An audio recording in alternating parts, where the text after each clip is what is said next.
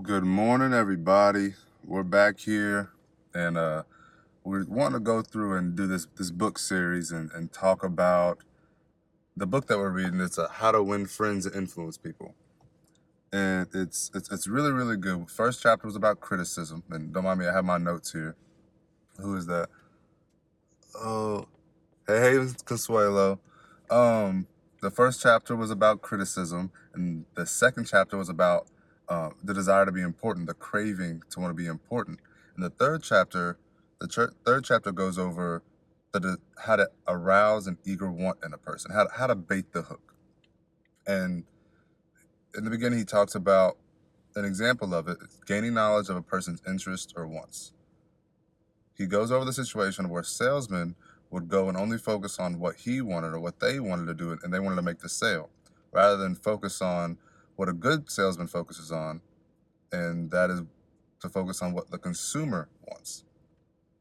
So, from the notes I have here, we all have issues and problems that we want fixed to maintain our goal, and we really want to fix these problems, whether that be mental, physical, or even spiritual. Hold on one moment.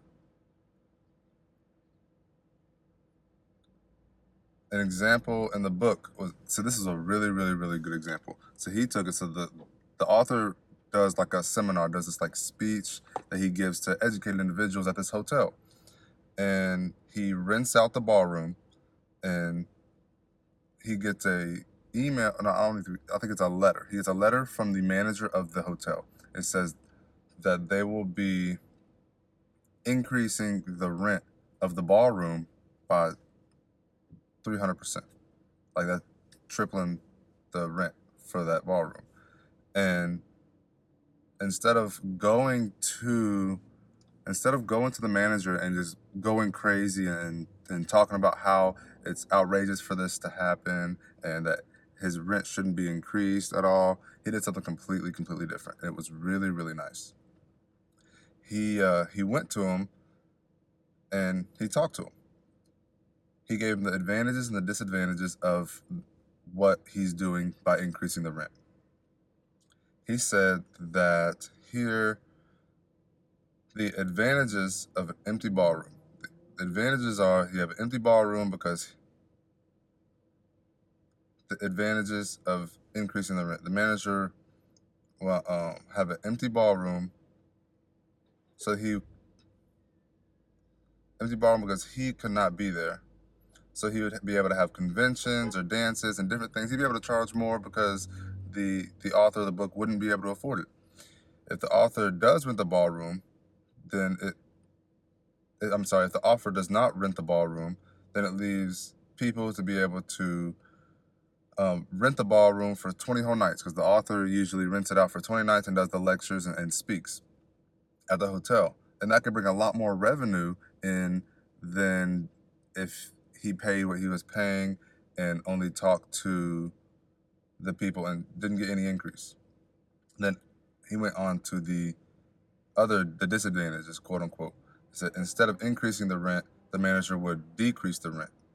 Actually, the manager would make it zero because the author wouldn't be able to pay the rent at all.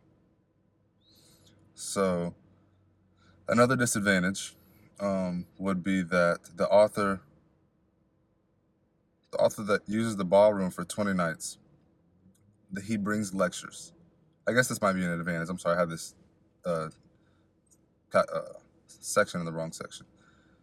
The lectures that he does, he brings in cultured and educated people into the hotel, which can be a form of advertising for the hotel, that not even probably $5,000 of advertising would bring that many educated people into the hotel.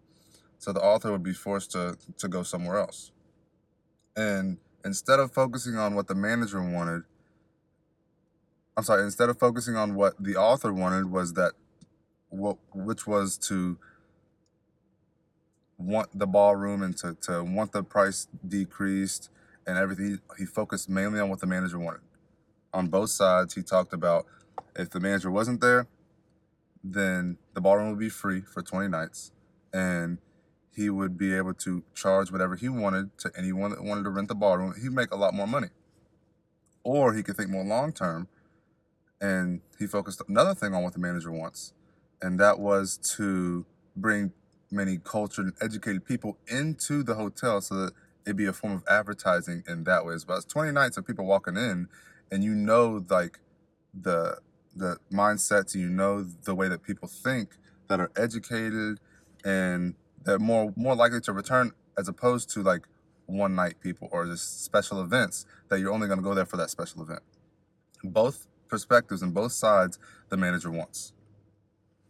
And after he gave the advantages and disadvantages, quote unquote, he left. He left, and maybe the next couple of days he received a letter from the manager. And it said, I'll read it, quote. Let's see here. He said, instead of it being increased by 300%, it was only increased by 50%. He got this reduction without saying a word about what he wanted, and he talked only about what the manager wanted. That was a different way to show and get what you want by making sure the other person gets what they want. An example I have in my life that actually happened here recently. My wife and I were trying to get our kid to eat his cereal. It's kind of hard for you getting your kids to do a lot, to get them to stop crying, or to get them to finish their food, or to get them to go to sleep.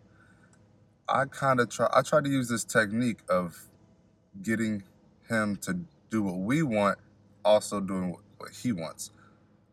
Honestly, I didn't do it. I'm sorry. My wife did. Crystal, instead of yelling at him, trying to get him to eat his food or send him to his room or to go to timeout, what she did was, when he took the next bite, she got excited. She got this sense of enthusiasm. She's like, good job. And that right there, it kind of takes chapter 2 and chapter 3 and kind of combines them. So she takes the positive reinforcement of the desire to be appreciated and the craving to be appreciated and the craving to want satisfaction for what you've done, and how to arouse an eager want. She wants him to eat. He wants to be appreciated.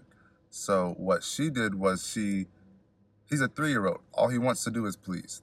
All the children want to do is to be appreciated and show they did something right. They want that high, happy energy. And with her doing that, she did that for the next 2 or 3 bites. And then after that, she didn't say anything. A couple minutes later, she's doing the dishes, and all you hear is, Mommy, look, all done. And he finished his entire bowl of cereal without her having to say, I want you to eat all your cereal.